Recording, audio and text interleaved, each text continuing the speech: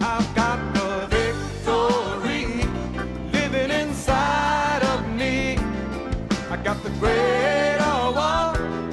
I can overcome. This ain't no time to turn back, no place to go slack. I gotta keep pressing on till every battle is won. Good morning, class. Good morning, Brother Keith. Hi, I'm Keith Moore, and we welcome you to Faith School. Faith School is the place where our spirit is fed, our faith grows stronger, and we learn how to be overcomers. It is wonderful to win. Sure beats losing, right? And the Lord has placed His Spirit in us and on us, and His Spirit is the greater one, not the lesser one. And if we have the greater one living in us and helping us, we should win. We should overcome. If we couldn't overcome, that means He's not the greater one, or we're not working with Him. Nothing can overcome God. Nothing is bigger than Him. But we have to cooperate with Him. He won't force us to believe what He said. He won't force us to receive what He's given. But if and when we cooperate with Him, He always causes us to triumph. Can you say amen? Well, get your Bible, get something to make some notes with. Come on into the classroom. We've saved you a seat in the front. Put everything else on pause and hold, and give this your full attention. Let's agree together today for exactly what the Lord would say to us. Father, we acknowledge that we are not all sufficient in ourselves. We rely on You. We depend on You for everything, from our breath to our brightness of mind to the gravity that holds our feet on the ground. We rely on You for everything, and we thank You that You are so faithful. Give us this day our daily bread, and minister to us the answers and the direction and help. We'll receive it, and we purpose to walk in the light thereof. We thank You for it. In Jesus' name, amen. Amen. Would you go, please, class, in our great textbook, the Bible, to Mark, the 5th chapter today. We have for some time now been on the subject of faith for healing. Faith for healing. You'll find that faith is not this mysterious, unknowable thing that some people imply that it is. And it's not this thing, God has given some people a lot of faith, and isn't that wonderful? And I wish I had that, but other people, for some reason, He hasn't given them. That's simply not true. God has given to everybody a measure of faith. And it depends on what you do with yours and what I do with mine. If you starve your faith and you never use it, it will get weaker and weaker, and you won't be victorious. But if you feed your faith and you use it, it'll develop, it'll grow. And what that means is, as you grow in faith month after month, year after year, things that used to seem impossible to you, when your faith grows, you'll look at it and go, well, God could do that. Yeah, God can do that. And you see things through a different perspective, through different eyes. And it's not that the world around you changed, it's that you changed. And your faith grew. And so, anybody remember how faith comes? I mean, this is Faith School, so a little pop quiz right now. How does faith come? Anybody know? Romans 10:17 tells us, so then faith comes by hearing, and hearing by the Word of God. The King James says that can be translated by the rhema is the Greek word, the anointed spoken word. Faith comes. So if I'm going to have faith for a specific area, I need to hear what God said about that area. And that's why we're camping on healing for this time. Maybe at a later time we'll feed our faith on another area. But right now, faith for healing. And we have some 20 or so individual cases of healing recorded in Matthew, Mark, Luke, John. Thousands of people were healed, tens of thousands of people were healed in Jesus' ministry, but we weren't told who they were, what was wrong with them. But about 20 of these were given specific detail, and sometimes Matthew, Mark, and Luke will record the same one and give us different details. This is an example of that. We saw healing of the leper. We saw the healing of Peter's mother-in-law. We've studied the healing of the paralyzed man, the healing of the nobleman's son, the healing of the man with the withered hand, the healing of the centurion's servant, the healing of Jairus' daughter, and now we're down to number 8. So we're not quite halfway, but we're making progress. The healing of the woman with the issue of blood. Let's begin reading in Mark 5 and verse 25 to see what happened on this day with this woman, what was wrong with her, and how she amazingly received a supernatural healing. Mark 5:25, a certain woman which had an issue of blood 12 years, and had suffered many things of many physicians, and had spent all that she had, and was nothing bettered, but rather grew worse. When she had heard of Jesus, came in the press behind and touched his garment, for she said, If I may touch but his clothes, I shall be whole. And straightway the fountain of her blood was dried up, and she felt in her body that she was healed of that plague. Somebody say, Thank you, Lord. Thank you, Lord. Do you believe this really happened, just exactly like the Bible says it did? Yeah, this is not some parable. This is not some similitude or some, just spiritual representation of something. This woman has a name. She lived during this time. This was what was wrong with her. And this is what happened. And it's amazing that even though she had suffered for 12 years and been through all these things, how quickly it totally changed. How quickly. It went from a struggle which had been going on for years to it's no longer an issue. I no longer have to deal with it anymore. Done. Is God still the same God today? Can He do the same kind of thing today? Absolutely. And He never changes. And He's no respecter of persons. If He did that then, He's still doing it now. If He did it for her, He'll do it for you and me. If we'll do what she did, the kind of things that she did. These are recorded for us because they are timeless. The principles of faith, the principles of the operation of the anointing and the power of God, the will of God, all of these are unchanging things, which is why we should pore over these and we should feed ourselves until we see what she did, we see what he did, and we're full of confidence that we can do a similar thing. Now, one of the things that you notice is that she didn't give up. She didn't quit. Hold your place there and look in the book of Hebrews, if you would, the 3rd chapter, Hebrews chapter 3. 12 years is a long time to hurt, to be uncomfortable, to, be disappointed time after time after time. It talks about all of the different things that she did with doctors and treatments. Not knocking doctors, but, there's a reason why they say they are practicing physicians. And you could call me a practicing preacher. I mean, we're learning. I know our good friend and elder brother Kenneth Copeland. One time he was ministering, and a person came up to him afterwards and said, "Now you're not preaching the whole counsel of God." He said, "Brother, I don't know the whole counsel of God." And the person who said they did, they lied to you.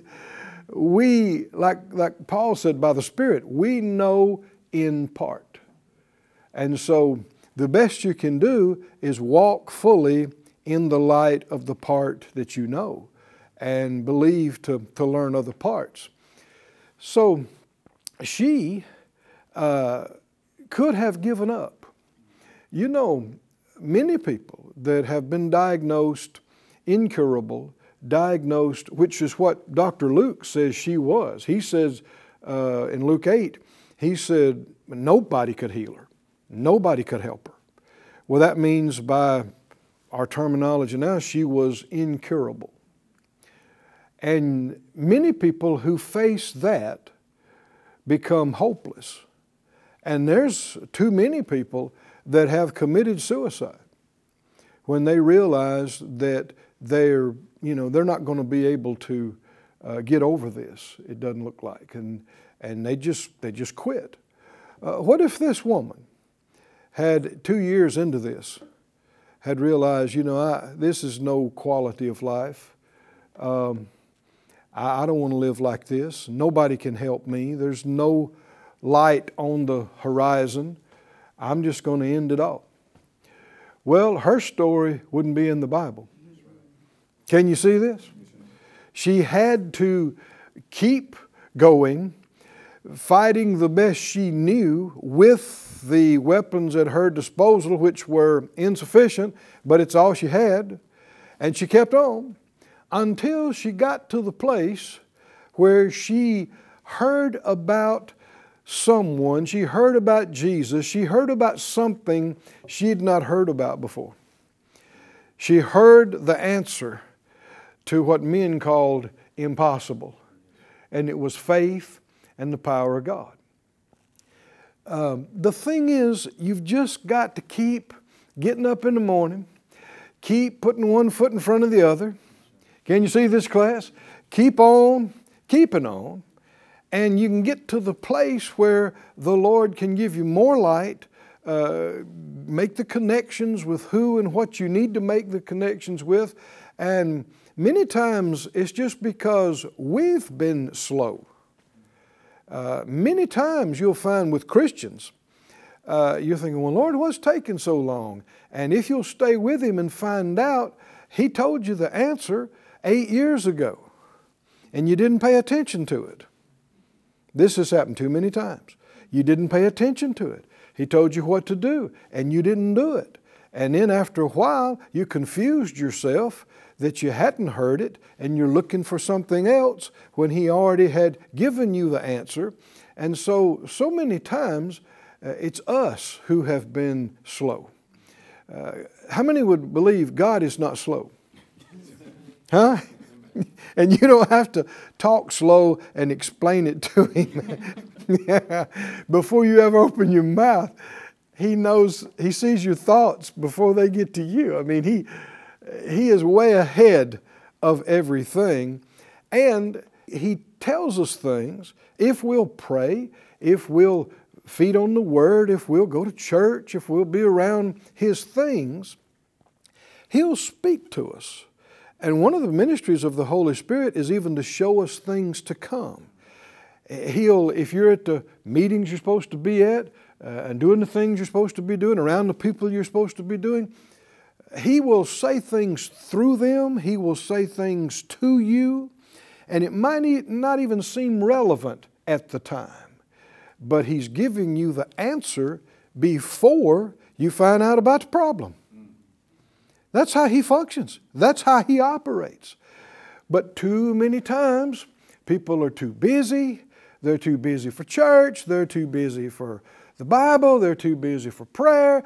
And because of that, it makes you more and more carnal and less spiritually aware. And in this condition, God can give you the answer and you don't even hear it. You don't even see it. You're like, oh yeah, I've heard that before. What's next? I'm busy. I got to go shopping. I got to go to work. I got to do this. I got to do that. And you've got the answer and don't even know it. You know, the Bible said that when the children of Israel were delivered out of Egyptian bondage and they wound up in the desert because of their disobedience, and still God in His mercy fed them with food that fell out of the sky, manna. And when it fell, the people came out and looked at it and they said, manna. And we thought, well, yeah, that's what it said. Why? It means, what is this? What is this? They're hungry, they need food, And they got food in front of them and in their hand. And what do they say? Where's the food? What is this? It's your answer.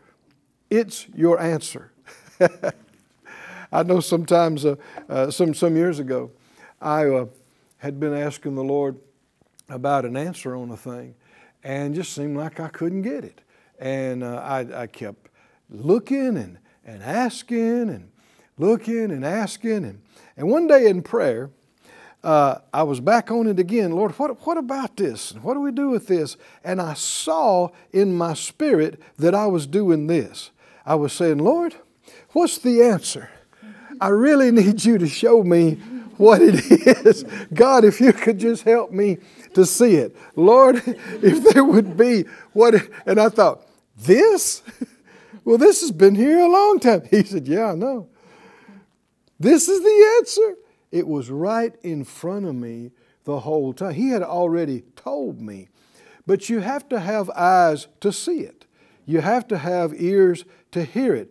You remember many times Jesus would say, him that has, or those that have ears to hear, let them hear. Well, most of the people in the crowd had ears on the side of their head. I mean, the sound waves were bouncing off their eardrums, but that doesn't mean you're hearing it. That doesn't mean you're getting it. Said out loud, Father God, open my eyes. Enlighten the eyes of my heart and my mind, and fill me with the knowledge of your will in all wisdom and spiritual understanding. My eyes see. My eyes hear. My ears hear. And my heart can understand. Hallelujah. You know, Jesus said, I'm the good shepherd, and my sheep know my voice, and a stranger's voice they won't follow. Are you one of His sheep? Is the Lord your shepherd? So say it out loud, I know His voice. I know His voice. And a stranger I won't follow. And that's a principle to help you discern things right there. The thing that sounds strange to you, and that means unfamiliar, that's the thing you don't follow. That's the thing you don't listen to. You think, whoa, where did that come from? I don't know. That's unfamiliar. No, the one who leads us every day is the one who we know. He communes with us. He's inside us 24/7. So even if the direction is new to our head, it's going to be so familiar to our heart because He's in us 24/7. This woman did not quit after a year or 2 or even 5 or even 10. She kept getting up. She kept spending money. She kept going to the doctor. She kept trying every new treatment, every new medicine. Now, none of it was helping her. None of it could. This was something that was beyond man. But can you see, it's a noble thing to fight. Can you see that? You know, the Scripture says in 1 Timothy 6:12, fight the good fight of faith. Lay hold on eternal life. Why would the Scripture say fight? Why would you need to fight? That lets you know there's something that's trying to quench you and shut you down and silence you. There's something that's trying to wear you down and get you fatigued and get you to give up and get you to quit. And one of the biggest issues of being a faith person is simply a refusal to give up. Class, are y'all with me this morning? That's one of the big aspects of it. You just, why? Not that you think, well, I'm so smart and I'm so amazing and I have so much endurance, I can beat this. No, just in yourself, you are not enough. You will run out of gas. No matter the strongest of the strong, the smartest of the smart will get to the end of their ability. But God loves you. He cares about you. He is with you. He will help you. He will see to it that you overcome if you hold on to Him. If you look to Him, if you depend on Him, and you're absolutely convinced that He's going to show me what to do, He's going to lead me to the right place and the right thing. What I don't know, He'll reveal to me. If I've forgotten it, He'll remind me of it. If I fall down, He'll help me and pick me back up. But by His grace and help, I'm going to make it. I'm going to make it, so I'm not going to quit. I'm not going to quit. Hebrews, the 3rd chapter and the 14th verse.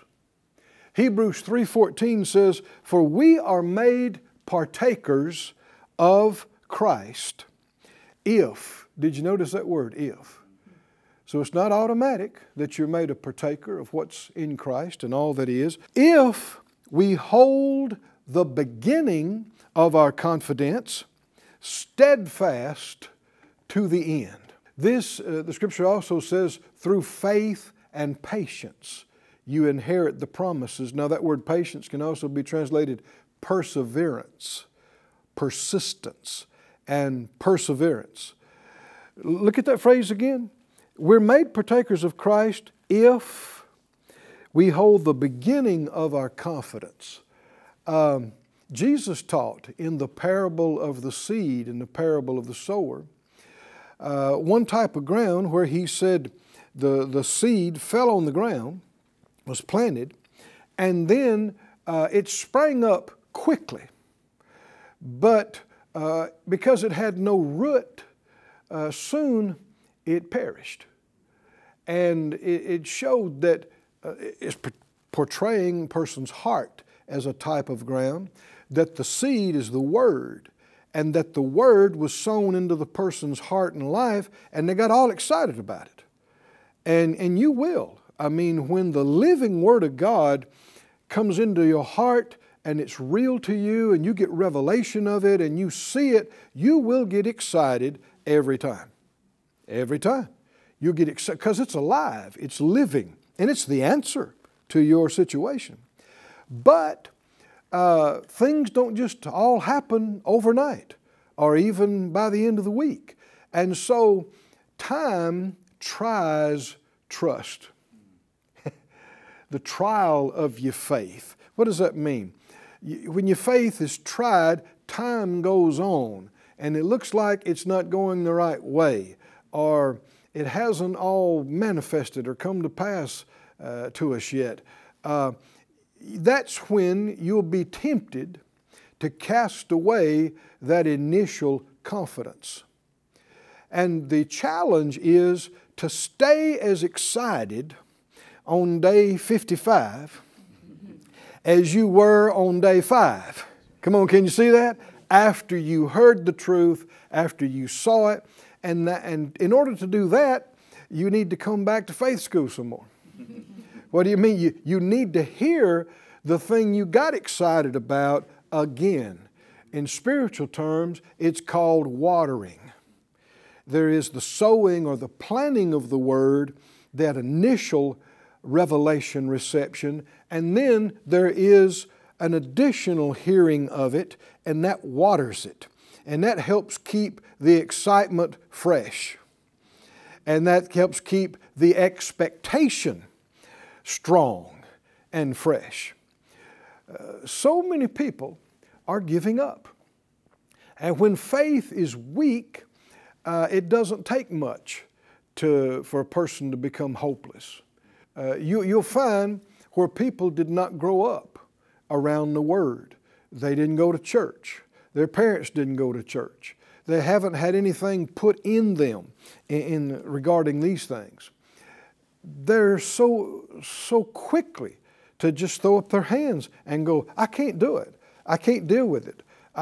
There's no way. It's impossible. It's impossible. It's impossible. Well, it's not impossible.